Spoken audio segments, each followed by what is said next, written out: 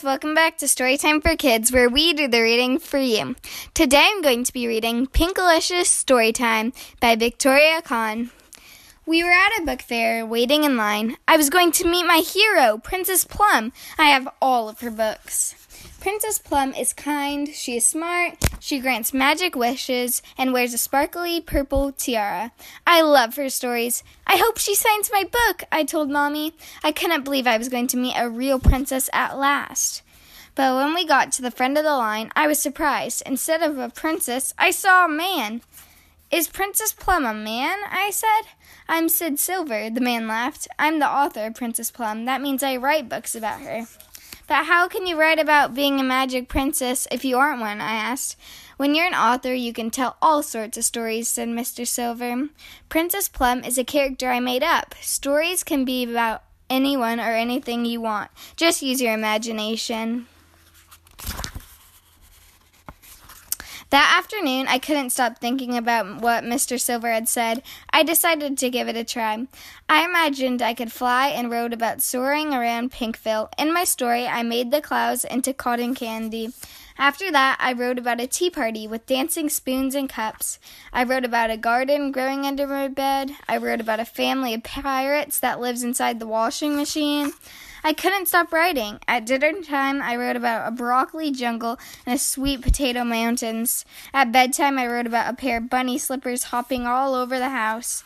At school on Monday, I came up with more ideas. I wrote them all down. I was too busy to listen to my teacher, Miss Penny. I was writing about a pink panda when Miss Penny tapped me on the shoulder. Pinkalicious, she said. What are you doing? I gulped. I told Miss Penny everything about meeting the author Sid Silver and writing stories all day long.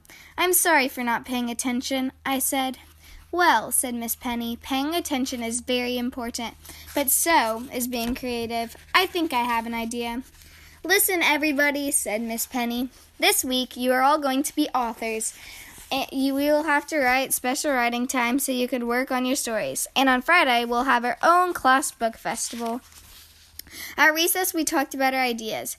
I'm writing about a penguin named Percy, said Molly. I'm writing about a family of giants who live in the rainforest, said Rose. Allison's book was the biggest surprise. It didn't have any words. She made a comic book story with only pictures.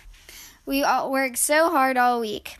I finished the story about flying through the cotton candy clouds.